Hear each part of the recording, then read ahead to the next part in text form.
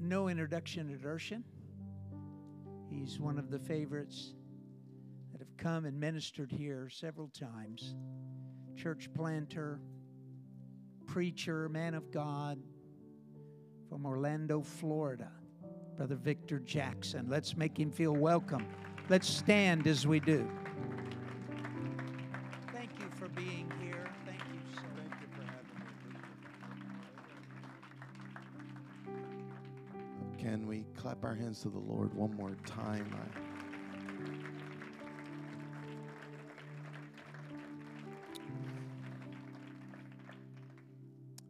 Amen. I am so touched by the opportunity to get to speak to you and the hunger that I have felt here and such amazing sessions. Thank you, Brother Colthorpe. Thank you, Brother McClintock. Can't wait to hear Brother Jones this evening. These great men of God, and I love how the messages have complemented one another. These are such important things that they addressed, and very practical and able to apply it readily. Amen. Apply that as soon as you can. Apply that in your Bible study. You know, one of the best places to practice a sermon is with a Bible study. And at least if you fail, you know, you fell in front of 3 people. Amen. My first Bible studies, I mean, like I said, I do have like 1 or 2 of them saved to video, and just anytime I want to just, you know, crucify myself, I'll go watch one of those videos and see if you could use anything, Lord. You can use me. My Bible studies were just, you know, I stuttered. At the time, I had only been in church for 8 weeks, and didn't have the courage to teach until I love what Brother McClintock said, and Brother Colthorpe reiterated this, is that the Scripture being the benchmark and, you know, the foundation of everything. And I remember when I got saved, I was in church for about a week or 2 and heard what was being preached and everything like that, and I said, man, I'm not going to commit to a man-made doctrine. I've got to study this out for myself. So I did 100-page research on oneness Pentecostalism. Printed out 100 pages, got my highlighter out, got my notepad out, did a deep study on oneness Pentecostalism, trying to find a chink in the armor, trying to find something off. And after 100 pages and studying that for about a week and a half, I closed my study. I said, the only way for me to disagree with this apostolic doctrine is I'd have to disagree with the Word of God, and I'm not going to disagree with the Word of God, so I'm selling out. If you make the Scripture your foundation, no one can talk you out of it. Friends can leave. Your doctrine isn't connected to a peer group where if my peers stop believing, then, well, I stop believing too. No, it's like, hey, y'all can do what you want. I've already settled this thing in my heart. I've already settled this thing in my spirit. Amen. And all I knew was doctrine. All I knew was one God, baptism, repentance, Holy Ghost. And before I taught my Bible study, about 2 weeks prior, I took out my little diamond earrings. Y'all not hearing me out there, y'all. Took out my Jesus Peace medallion. I said, probably won't need this anymore, you know. And all I had that was holy was my basketball warm-ups. And that's just long sleeve pants, you know, because I wore like a tank top and Jordan shorts every day. And my first Bible study, it's in the heat of summer. I got that thing zipped all the way up. Y'all not hearing me out there. I'm sweating. And I'm like, y'all turn. God is good, right? You know? I found those filler words very early. God is good, right? You know, anytime I stuttered or messed up, God is good, right? Yeah. And I just read my Bible studies word for word and had the handouts. And after months of teaching Bible studies like that, I remembered the material so well and did more study in it. I didn't need those handouts anymore. I mean, if however you start in the Word, and God's Spirit and God's Word will help you and strengthen you on your journey. Amen. Let's open up our Bibles to the book of Genesis, chapter 1. And if you don't know where that is, just grab your book and turn left a few pages. And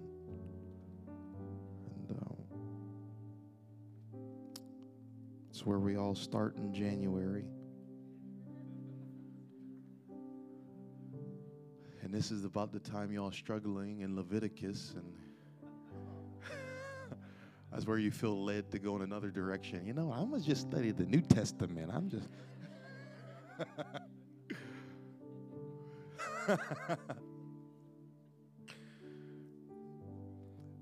Amen. Just start feeling led, huh? Just getting into the unclean and clean and all the extra stuff and the fabrics. But what's beautiful about it is, what did he say? All Scripture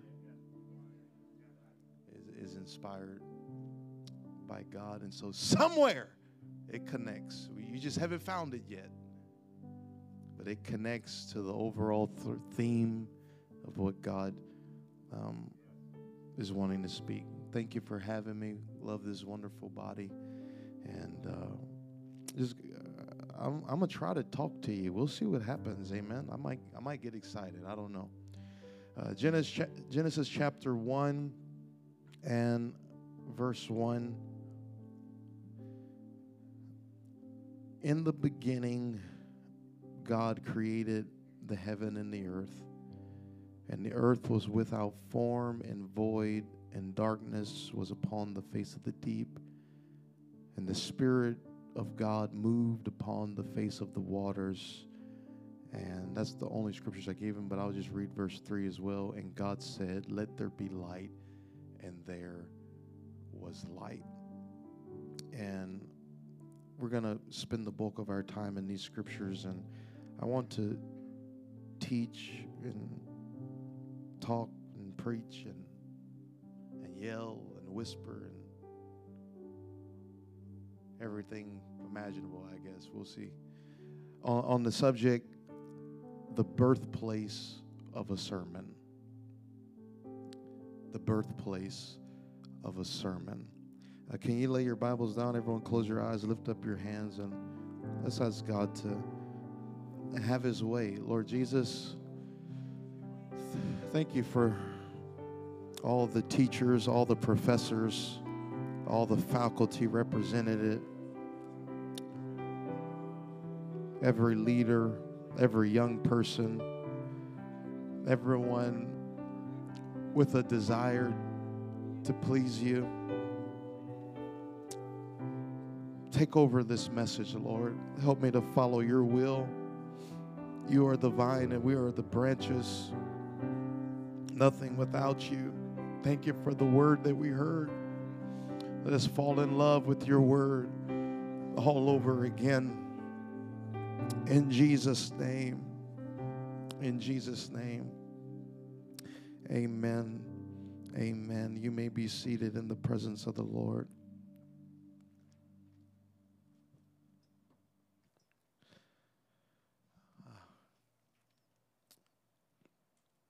The birthplace of a sermon. when people read Genesis 1 and 1, it could be argued that it is one of the most overlooked scriptures in the Bible. And could also be argued that it is one of the most important scriptures in the Bible. It's amazing how we many times overlook what is most important. And it looks like the perfect way to start a book, looks like the perfect way in the beginning, almost like the fictional stories Once Upon a Time. But when you really look at Genesis 1 and 1, in the beginning, God created the heaven and the earth. These are really warfare terms. Because everything around Moses he was surrounded by a polytheistic society, worshiping multiple gods, worshiping multiple false gods. And he is surrounded by a society where everyone believes that there is more than one God. The concept of one God is foreign to this time. No one in the world believed that there was one God. So this concept had to be established from the beginning. In the beginning, God created the heaven and the earth. And so polytheistic religions were all around Moses, and they're all worshiping multiple gods, and they are worshiping gods that they can see. They're worshiping the sun god, the moon god, the star god. They're worshiping the grass god, the tree god, the fish god. They are worshiping the heavens, and they are worshiping the earth. And so Moses wanted to establish very quickly, in the beginning, God created the heaven and the earth. In other words, what you are worshiping, my God created that. My God is greater than your false god. My God is greater than your tree god. My God is greater than your sun god. My God is greater than the star god. He is greater than the sun god Ra. He is greater than the darkness. He is greater than anything that you can imagine. And my God is the author of the inferior things that you're worshiping. And I'm going to give you your God's background and how your God was born. Are you hearing me? I cradled your little false God. And are you getting it? He is showing that he is the Father over all creation, that he is the God that created everything, and to worship anything but him is to reduce yourself to nothing, because you have been made in his image, and he is greater than anything that you can imagine. And he is introducing a God that is greater than anything that you can imagine or decipher or discover. In the beginning, God created the heaven and the earth. He does not give God's background. He is from everlasting to everlasting. You don't have the consciousness to understand God's background. He's in eternity. And he's like, you're in time, so I'm going to just give you what you can understand in time. You're false gods. And let me tell you what I did. I said, let there be. And he even personifies the heavens and the earth when he says, these are the generations of the heaven and earth. Everywhere in the Genesis is the book of generations. It's always with people. It's always with people. But here God personifies the heavens and earth and says, these are the generations of the heaven and earth. I told them, now bring forth creeping things. Is that powerful? One God. Everyone say one God. That concept is foundational to understanding the Bible. If you don't have that understanding, you can't understand Scripture. Because the whole point of Scripture is to introduce you and bring you into relationship with that one God. Can you clap your hands to the Lord? All right. And so the concept of one God was foreign. Not only was it foreign, but it was also foreign to believe in a God that you cannot see, that is more trustworthy than any of the false gods that you can see. Everybody thought that the Israelites were crazy. Like, Abraham's hearing the voice of God tell him to leave his whole inheritance in Mesopotamia. He's like, where are you going? Oh, God spoke to me to leave. Now, where is he? Can I see him? You know, they had the shrines. You know, they had. Where is he? Can I hold him? Oh, no, you can't see my God. See, that's normal now. But back then, it's like, dude, this guy is out there.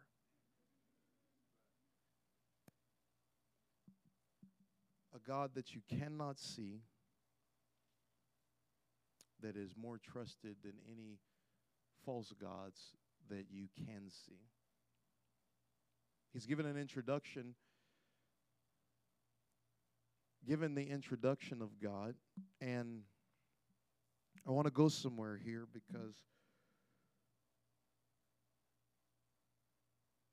he is showing God as contrasted to everything around him in his region, and that God is very different from what society thinks that God is. God is a God of integrity. And integrity just means the state of being one. The only way God can be trusted is if he's one. God cannot be trusted if he's not one. If you got to pray a prayer and you got to say, well, hold on, I got to talk to the Father today, and hold on, I got to see if he got permission from the Son, and got to see if they got permission from the Holy Ghost, and they got to have a counseling session, and oh, God didn't hear my prayer, and the Father says, well, excuse me, you know, the Son kind of did his own thing, and we're going to have another committee meeting. No, God can only be trusted because he's one. You don't have to pray to an alternate reality or the universe or anything like that. You can go to God himself, and he says, I swear by myself that I will bless you. And there would have to be an error in me for the word of God to not come to pass in your life. But so shall my word be, which goeth forth out of my mouth. It shall not return unto me void, but it shall accomplish that which I please, and it shall prosper.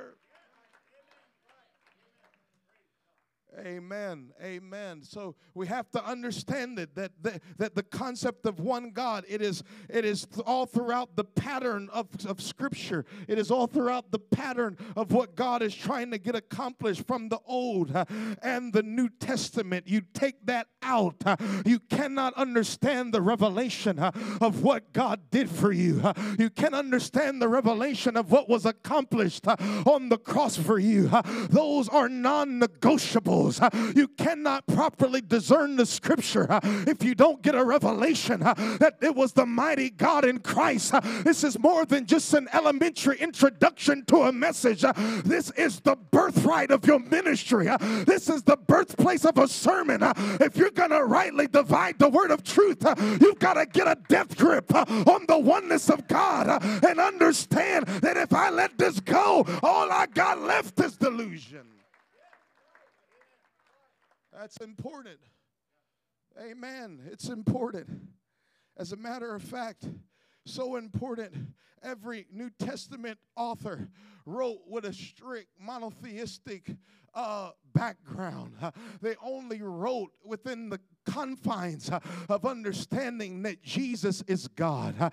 Anytime that you see the word Lord in the proper context, the word Lord, the Greek word in the New Testament, the Koine Greek, the word Lord, it literally is kurios, which is translated as Lord, Master, Sir, or Jehovah. And Jehovah is the name of the one God of the Old Testament, the creator of the world. And you would be amazed at how many times the disciples looked at Jesus and said, Jehovah, oh God. And in context, sometimes it meant Lord, Master, Sir. But when you see him walking on water, and when they see him say, before Abraham was, I am. And when they see him say, in the middle of the storm, be of good cheer, I am. And you see that revelation of him revealing himself as the I am of the Old Testament. All of a sudden, Peter says, Lord, if it's really you, bid me to come on the water. That word Lord is that Jehovah. He said, Jehovah, if you're really the I am, if it's really you, bid me to come on the water. And Jesus said, come. And when he stepped out of the boat and began to walk on water, he began to sink. And when he began to sink, he began to drown. And when he began to drown, he said, Lord, save me. Again, Jehovah. Jehovah, save me. And Jehovah, who is our Savior, which is what the name Jesus means, he immediately reached down his hands and picked him up. And Peter came out of the water with the revelation that it wasn't just the Messiah, that it wasn't just the divine. There was something, there was God Almighty that has come to walk among us.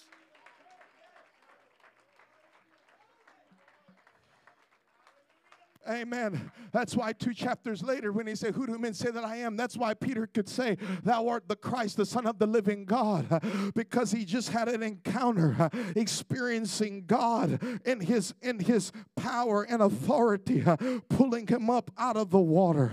I feel like preaching on this for a second. Can I tell you, the early church would not have survived the first 10 years in the first century, listen, if it wasn't one God.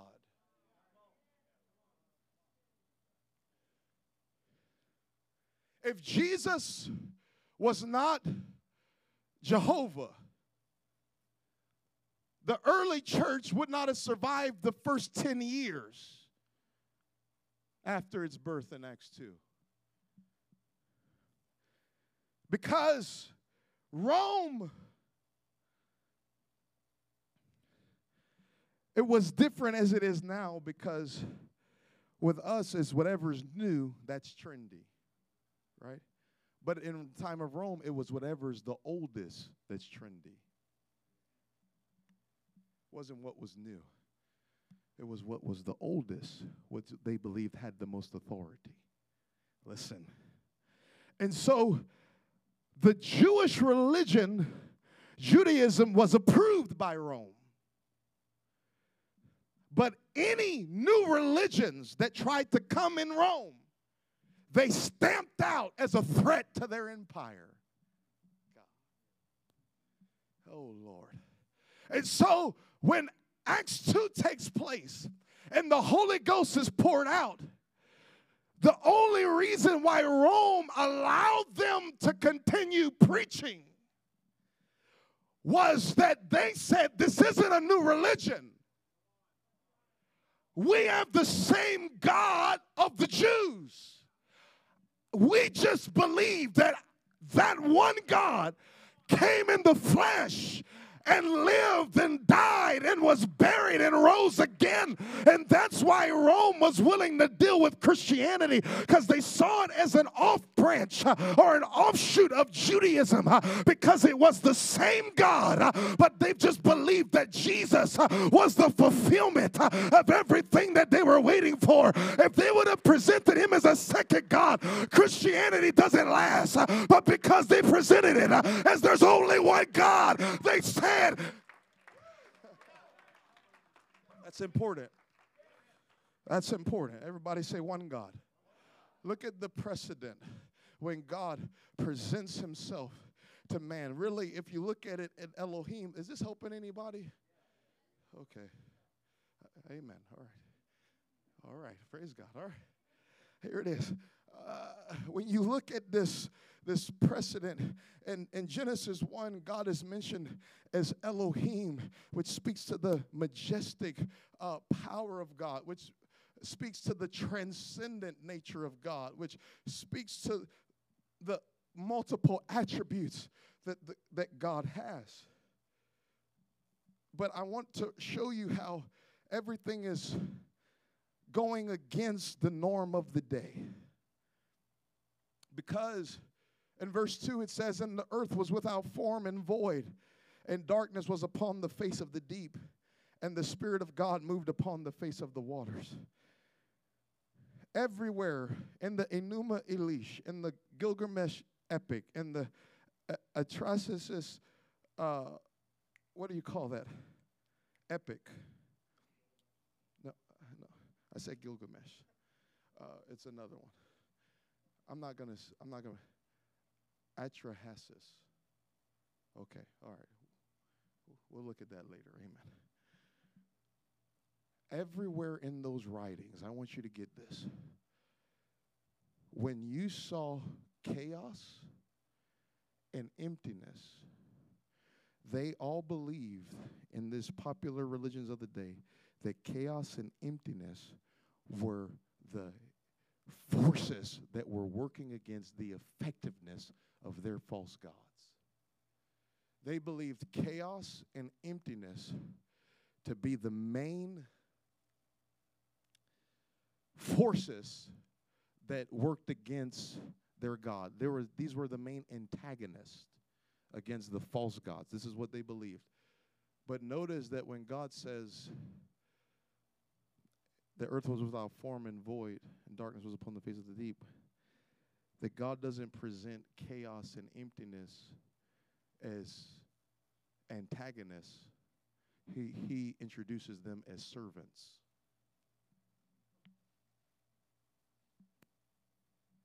He doesn't show them as antagonists to his will. He shows them as facilitators of his will. You got to catch this. I'm about to run in this place, y'all. I'm sorry. I'm trying to hold it in. It's the morning. It's the morning time. Right? It's the morning. He shows them as facilitators of his will. And he sets a precedent that anytime there's chaos, there's something new that's about to take place. There's a shift about to take place. Anytime there's chaos in your life or in the world, it means that God is about to do something. God is about to open a door. God is about to do something in a new way. Chaos. Chaos it is. God doesn't need it all together to get a miracle out of your life. God doesn't need to have the T's crossed and the I's dotted for you to have a ministry. He doesn't need you to be perfect. Come on, somebody, for him to do something deep in you. He thrives in moving in chaos. And when you see chaos in your world and chaos in your life, it's time for you to start rejoicing, because God's about to make a new creation right out of the pain and the hurt.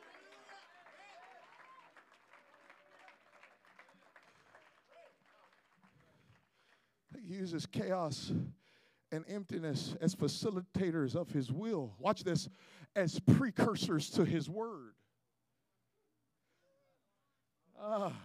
That somehow in chaos, somehow it has a way of provoking and making a raw moment for God's word to come in. Nothing can stop God's word from coming in. The chaos and the emptiness, he moves in it. And he moves in the darkness. Everyone say the darkness. The darkness, it says that the darkness that he moved. I want to read that.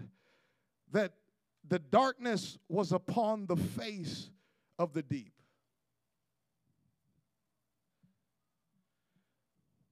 Darkness is the face of your next level. darkness is the face of the deep. Right before you go deeper, the first thing you encounter is darkness. And it doesn't mean you're going backward. It means you're going forward. It means you're about to press through something. It means that you're getting closer to a word from God. It means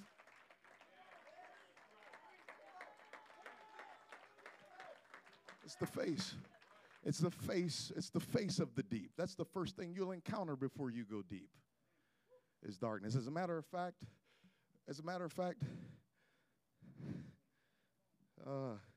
man is more attracted to space because there's light up there. There's stars. That's why we know more about space than we do the ocean.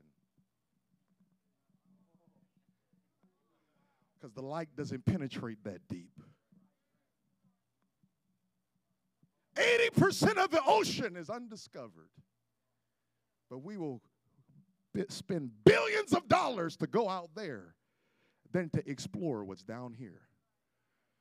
It's more costly to go deep than to go high.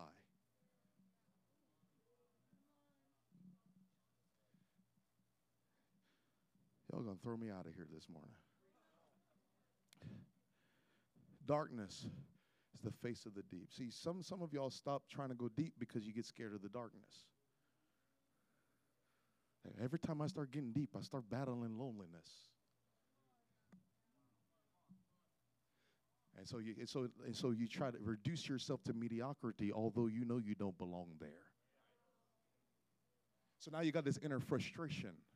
Every time you get serious, something goes out of control. And so you're like, I'm not really. So here it is. I'm not going to pray too much. I don't want to agitate the devil.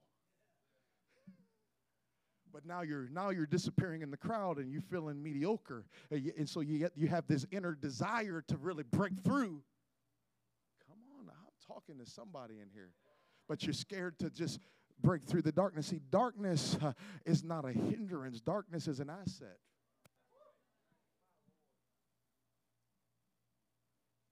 As a matter of fact, the Jews. I'm trying to get to this. Can I take my time here? I'm almost okay. The Jews define night as the transition point to a new day. Anytime you're in darkness, it just means you're in transition.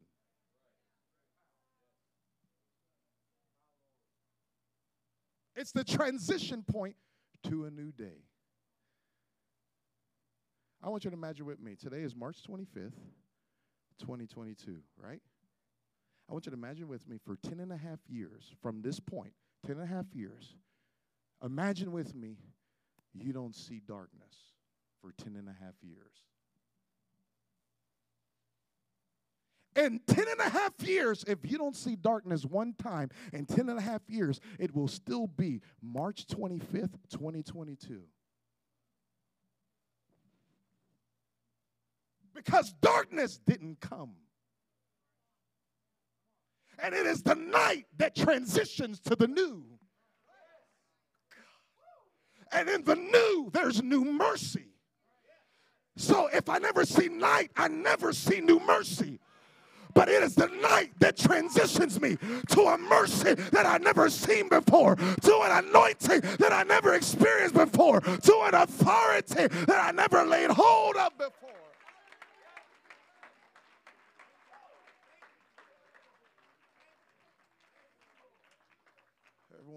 Everyone say the night.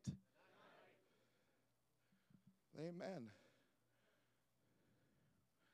The night is what helps you to be grateful for the light. You see, your eyes are trained that if they were to turn off all the lights in here, put blinds over the windows and everything, it would be dark temporarily. But your eyes are designed in such a way that it can extract light while surrounded by darkness. your cornea, your iris, your pupil. Those things are trained to find light out of the little crevices. You ever notice that when it's pitch black, it's like it's black, and all of a sudden your eyes, what happened? Get adjusted. Because somewhere in the night you found some light. And darkness, this dark seasons help us to be grateful. The dark seasons help us to be grateful. You know what? I'm just glad I got money to come to college. I'm just glad that God gave me a job in the middle of a pandemic to still work and come to school. Come on, somebody. You start getting thankful for the little things. You start getting thankful for the things that annoy you. Come on, somebody. Some of y'all have a boss that agitate the mess out of you. But when you go through a night season, you say, you know what? He's agitating. But I just thank God I got a little money to go to the coffee shop. Y'all not hearing me out there. To go and just spoil myself. Come on, somebody. Just in the night season, it teaches gratefulness. Okay. The darkness, it's a transition point. Every time. So don't try to abort the night. I ain't messing. That's too deep. That hurt too much. And you go through a night season, and you're like, there's a breakup, or there's a trial, or there's something happening at your home church, or your family's getting divorced. You're in the middle of that, and you say, you know what? I should have never tried coming to Bible college because I knew something like this would happen when I go deep. But if you will persevere through the night, there's new mercy on the other side of this darkness. There's a new and fresh anointing coming on the other side of this darkness. You have to go through these things, listen, to make your messages effective. I've never seen an effective message or an effective messenger that never went through something. If it was just X's and O's and getting it right, everybody should be able to be a great preacher with the concepts you heard from Brother Colthorpe and Brother McClintock. Everybody should be able to be a great preacher. But some people are unwilling to survive the night. And it is the night that brings the light out of the message. It is the pain that brings the power out of them. Come on, somebody. It is the life lived.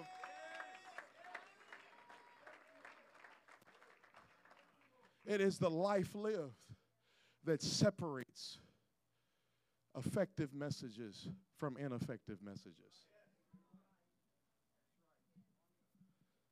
Because if you're not living in accordance to what you're preaching, come on, somebody.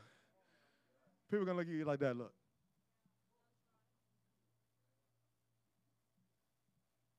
I'll just give a playful example, so it's not going to be too convicting here, okay? I'm going to do a playful I'm going to do a playful example, okay? It's like you getting up and preaching a poetic masterpiece on why you shouldn't drink coffee. When on my way to service, I saw you in that long line at Starbucks.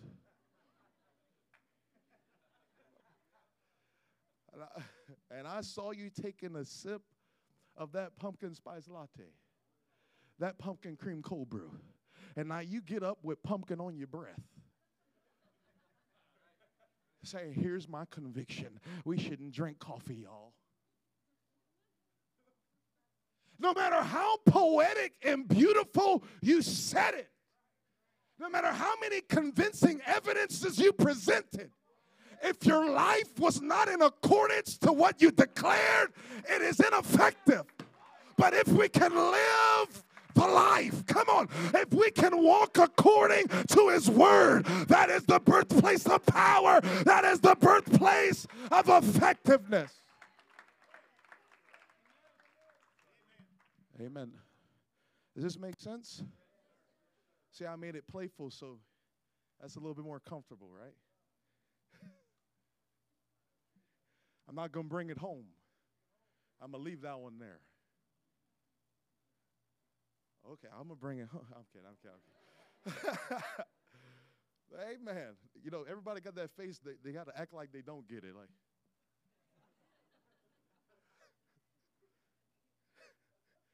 I don't know. Do you? I don't know.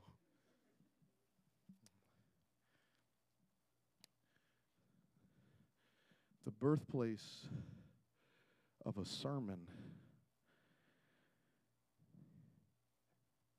is when you go through the chaos in your life, when you go through the emptiness in your life, when you go through the darkness in your life, that those things push you toward His Word.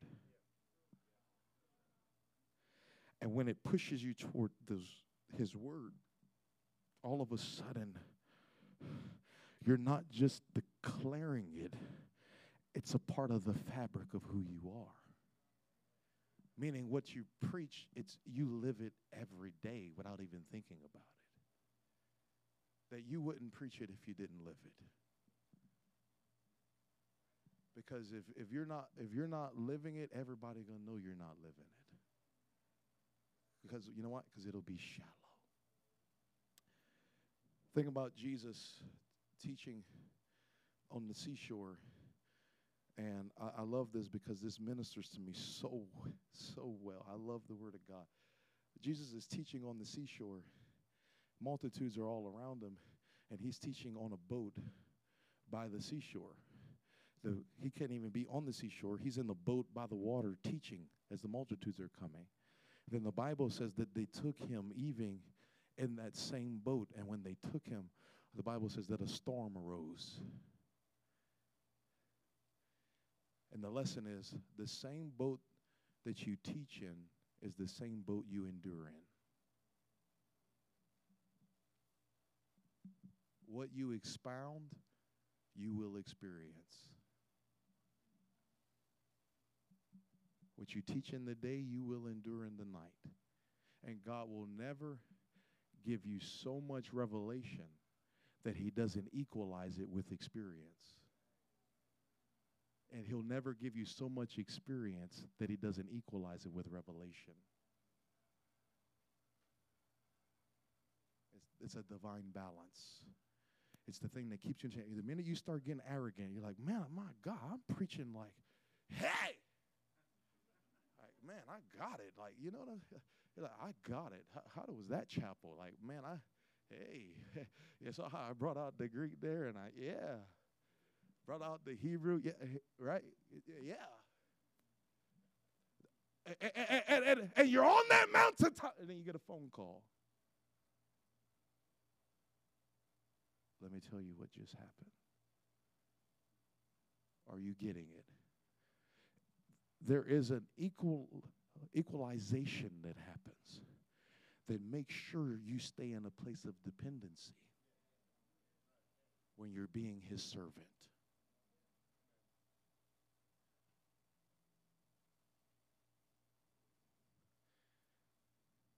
These were the conditions. Chaos, emptiness, and darkness were the conditions, here it is, before the first word from God ever was uttered.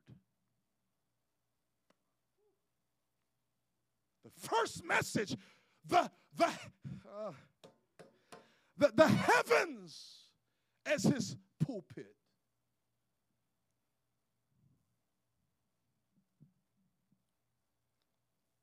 The galaxy stood at his attention. Everything stood as attention as God gave the first word. Let there be light. What's the birthplace of the message? Here it is. Why was it let there be light? Here it is. The first message was an exemplifying what he was. Chaos, darkness, and emptiness were the raw place to release what he was. So notice he didn't give something he wasn't. He gave what he was. let there be light. That's the birthplace of a message. It starts right here. It starts, you don't even realize you're living your message right now.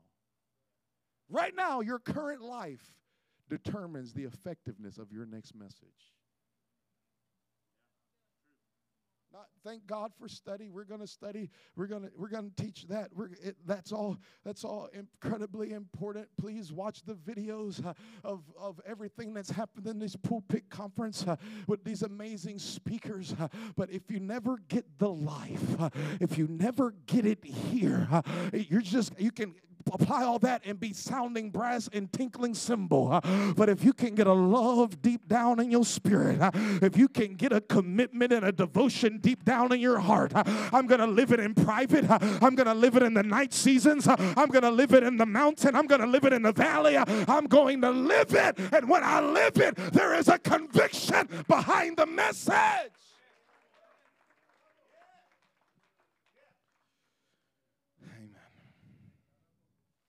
He said, first message ever. Here it is. First message ever. This is where we get our blueprint. Let there be light. What I'm giving you is what I exemplify. What I'm giving you is what I am. And every time I get in that pulpit, you can never give apart from what you are.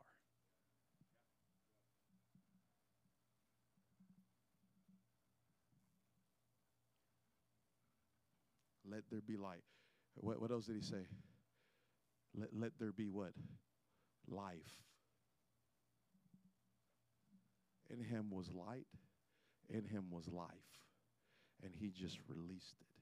And that's why the Bible says that his Godhead is plainly seen by nature. You can look at his creation and get a revelation that there's only one God.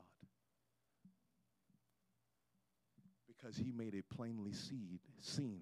Why? Because he created it. What you produce testifies of what you are.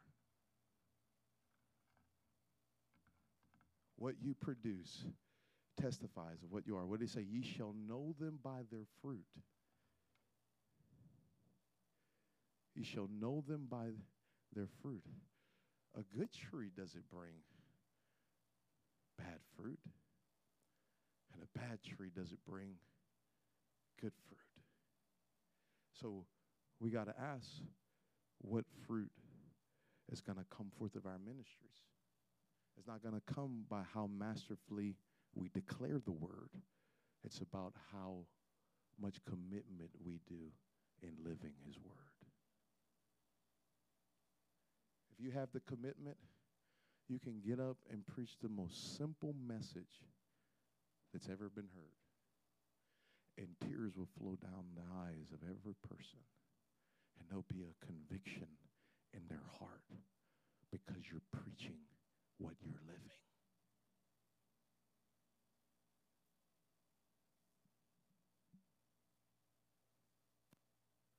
I've done it before. I had a message of I had a message ready and prepared for a service, and right before the service, the Lord said, "That ain't it." Oh, help me, Lord. Don't you hate when God, like, can you bless it, Lord? I ain't touching that.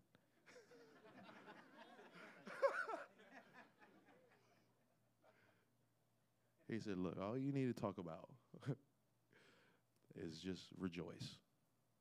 God, can you give me some revelation behind that? No. Just talk about rejoicing. He said, okay, rejoice. All right, rejoice.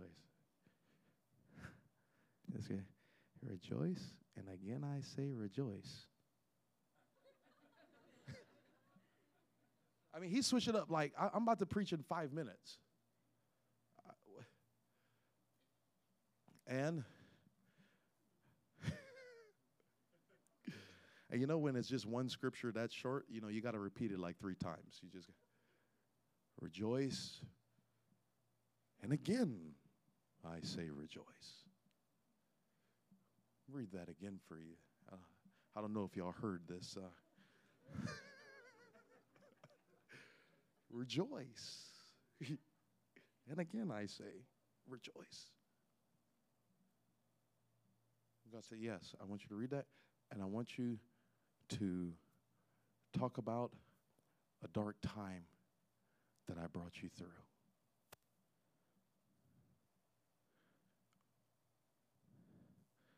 I want you to talk about that abuse that you went through and how I healed you in it and gave you your joy back. I said, okay, I did that. I shared that. Simple message, no revelation, just a story.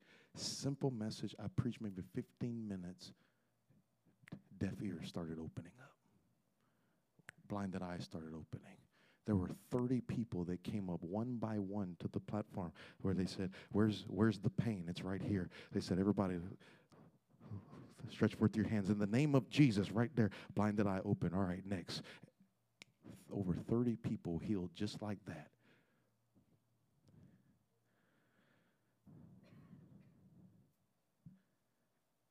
And there's been other times where I preached one of the most masterful messages in my mind.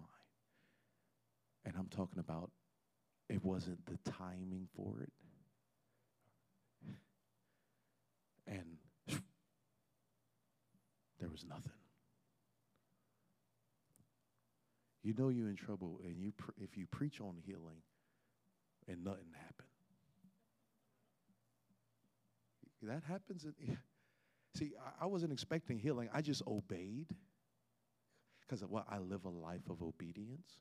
If you learn to obey God in the small things, it's not a big deal to obey Him behind a pulpit. See, in your life, it is the testing ground of obedience. And if you live a life of obedience, when He says, hey, I want you to do this instead of this while you're up there, it's like, okay, Lord, you get the glory anyway. But I remember there was a time where God told me to preach a certain way. And I don't want to go into details into this because I don't want, okay, I'll just say it one time. All right, okay, I'll do it. You got me. You pulled it out of me. All right. Basically, there was a time I was inhaling like so much of the Word and just getting in the Word, just reading the Bible through, just in it deep, deep, deep, deep, deep. But then there came a moment where there was a conference, and this was in beginning, I believe it was 2016, and the Lord said, hey, I want you at this conference, I want you to preach without notes. And, you know, when you hear something like that, you want to pretend like you didn't hear it. You know, you're like, oh, God, I worship you. And so I pretended like I didn't hear it, and I got up because this is a conference. I'm like, okay, I mean, God ain't gonna ask that of me. Got to this conference, I got my little bullet points out. Man, I started preaching, and I'm not kidding. It was like the Spirit of God left me. It's like the anointing lifted off of me. I was stammering. I was jittery. I lost my edge. I felt like a covering was gone. And I was doing that, and it was masterful. And people were like, I mean, I think somebody answered the phone in the back. Hello, yeah, I don't know what he's doing up there. I think he's trying to preach. I don't know, what is his title? I'm not kidding. People was falling asleep. I was like, oh God. I said, let me turn these notes over. Amen. Look, I'll throw the notes out. As soon as I put the notes out, the anointing came back. Because it wasn't about how eloquent I was. It was about how obedient I was.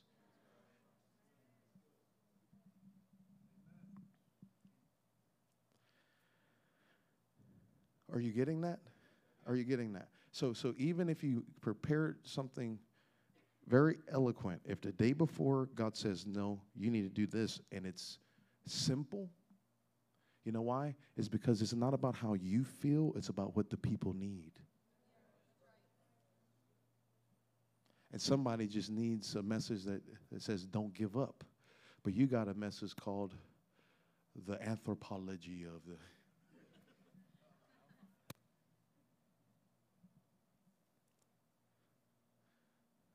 the theology and the commitment behind hallucinations.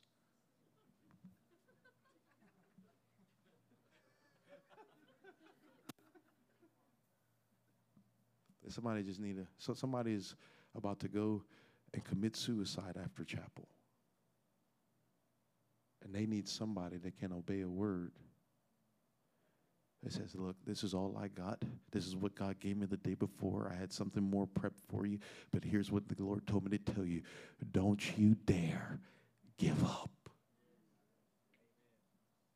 And something so simple with the conviction and obedience can change the trajectory of somebody's life. But it's a life of obedience. I've gone 41 minutes. I'm sorry. Is this helpful? So I want to show you how right now where your life is, everything that's happening in your life is in preparation for your next message. Every message that you birth will come out of the season that you're in right now. I love the Word of God because it ministers to where you are. If you're a Bible quizzer, how many of y'all did Bible quizzing? Raise a hand. If you're a Bible quizzer and you were a Bible quizzer for so many years, and one of your scriptures were one of the Psalms where it says, you know, children are the arrow of the Lord. Blessed is the man whose quiver is full of them. You know that word. You can quote it. You've memorized it. Watch this. But when you're 75 years old and you've got 20 grandkids and you read that same word, a tear comes down your eye. Because of where the word fits in your life at that time. There is a woven fabric that happens. It's like it grows up with you. And when you're going through, I remember going through one of the roughest battles of my life after I gave up my scholarships and gave up everything, and I was so lonely and in the battle. And I remember I went to the Psalms, and when I went to the Psalms and hearing David cry out, "Where are you, God? God, why have you forsaken me?" And I read those Psalms, I'd have tears come down my eyes because that word was a rhema. It was a word in season to my spirit. And all of a sudden, I'm receiving, because I'm receiving it according to my seasoning, I'm receiving the engrafted word.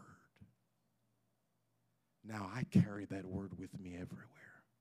Now I can step into an airplane. I can step into a coffee shop. I can step in somebody's battling with something similar that I went through. That word's a part of me. And in that coffee shop, I found my pulpit. In that airplane, I found a pulpit. A pulpit is anywhere there's another person.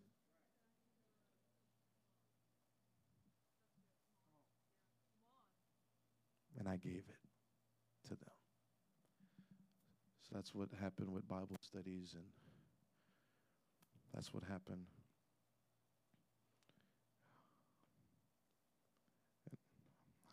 I'll close with this,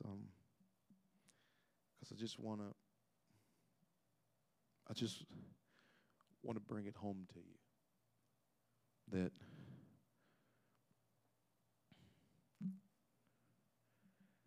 I remember whenever I was on college campus and doing Bible studies every week, the youth group, we would always announce our Bible study there. So this is like 09, 2010. I'm just getting my start in ministry. I remember they'd say, all right, who's going to be the one that goes and lets people know that we have Bible study in room 110. Everybody was nervous. And it'd just be the same two people every time. And I remember when it was my turn, what we would do is we would go into the cafeteria while everybody's walking around eating and say, "Hello, can I have your attention? We have a Bible study going on in room 110. We have snacks. We have food. If you want to learn about Jesus, come meet us in room 110. And then get down, go, and then you just wait around your Capri Suns.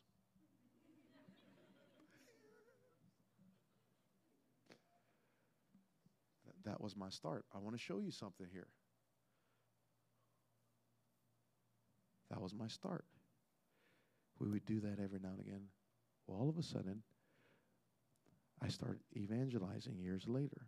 That's 2009, 2010. I started evangelizing years later. Now it's 2014 in November. There's just been a shooting at Florida State University. At this time, I'm the campus coordinator for the Florida district. And we had campus ministries on that campus. We had a campus ministry on that campus with campus ministers there that were there during the shooting. The shooting took place in a library. And I found out 2 of our campus ministers were in the library while this gunman was shooting.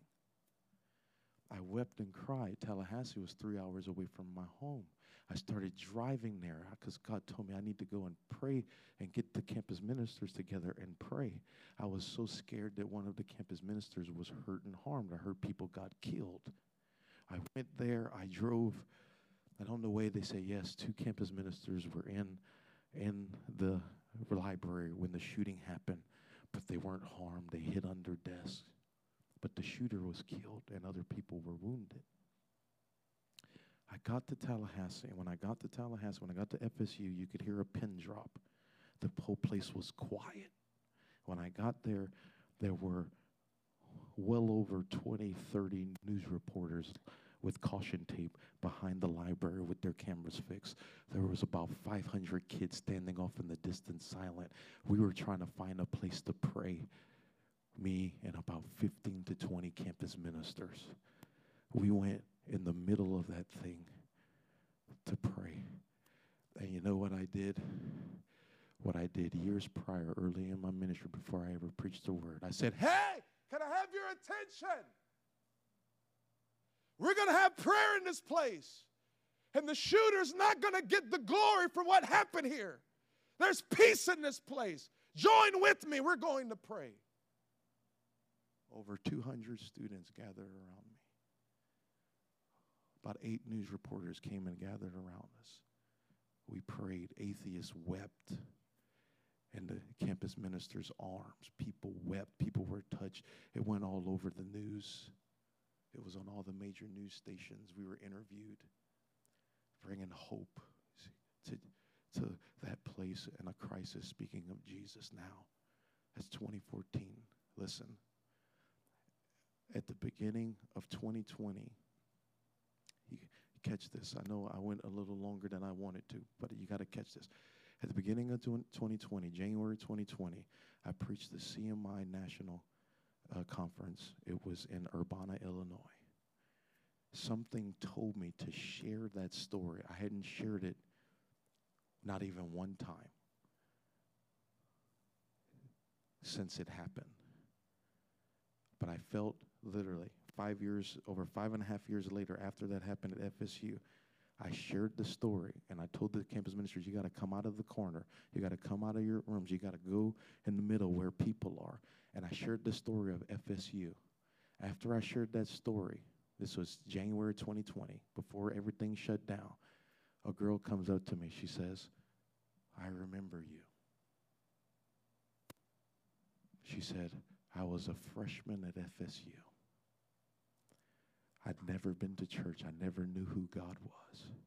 But I remember standing out in that crowd, and I heard you call us to come and pray. And she said, I came over to pray. She said, that was the first time in my life I ever felt the presence of God. She said less than a year later, she found an apostolic church. She was baptized in Jesus' name. She was filled with the Holy Ghost. And she said, I've been doing campus ministry. I'm a campus minister now.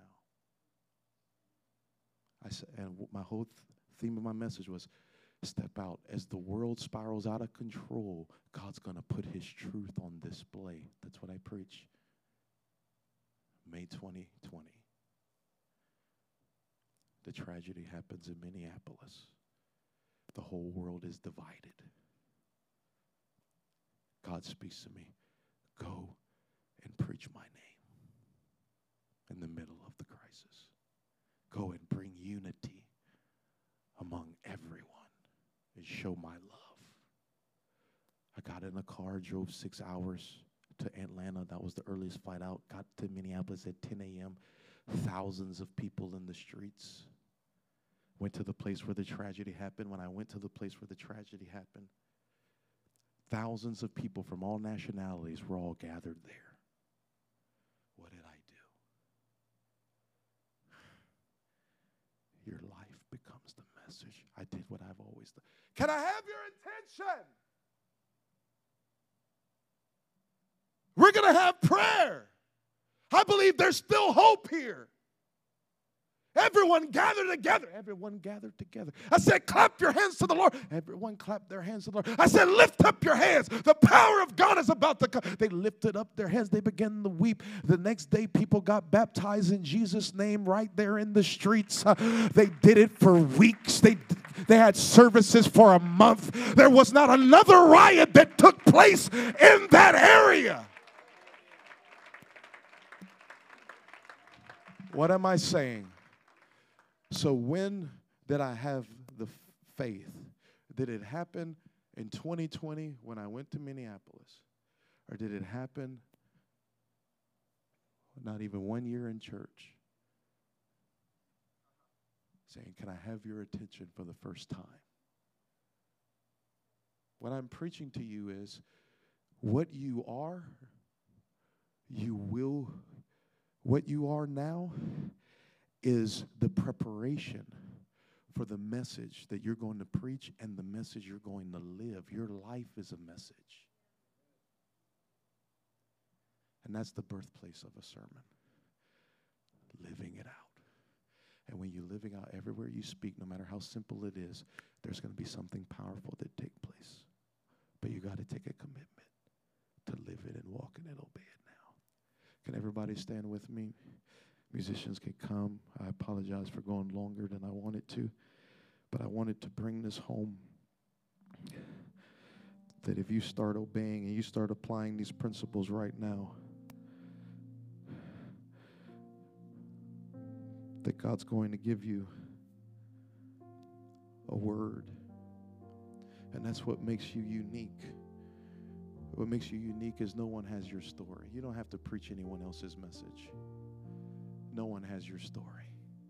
Only you can preach a scripture with your story, with your life. No one else has your parents. No one else has your background. But that's how you make a message unique to you.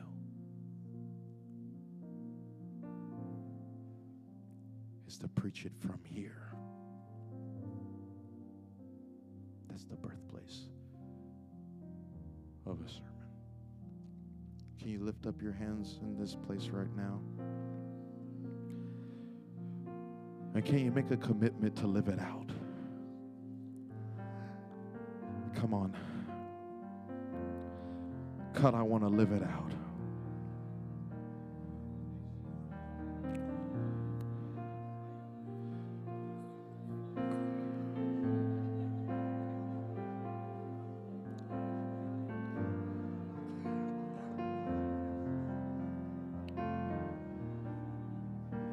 Alama hasandolo lobokotaya.